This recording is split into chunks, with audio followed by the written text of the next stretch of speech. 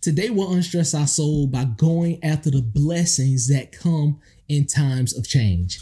Welcome to the Unstressed Soul, a short session podcast designed to help you personally experience how gratifying it is when you finally take the wheel of your life and direct your soul to choose peace over stress, faith over frustration, and calm over unrest.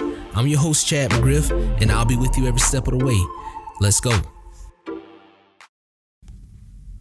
So we all experience change in our lives, some wanted and some unwanted, and change really can present us with some challenges. And because for the most part, let's admit it, we like initiating change, but we don't like really being changed. We don't like being forced to change. Now, there are a couple options for us to take when dealing with change in our lives. Number one, we can fight against it and struggle with adjusting. Or number two, we can identify the good or the blessings that come in the new times of change. If we fight against it and struggle with making the adjustments, this makes it hard for us to experience any peace about the change, right? We can't experience any peace about the new change that's taking place. Number two, if we identify the good and the blessings that come in the times of change, this frees us up to enjoy the benefits that's created when this change takes place, all right? So I can either struggle with the change or I can go after the benefits and the blessings that come along with this new change. Joshua 1:9 says, "Have I not commanded you?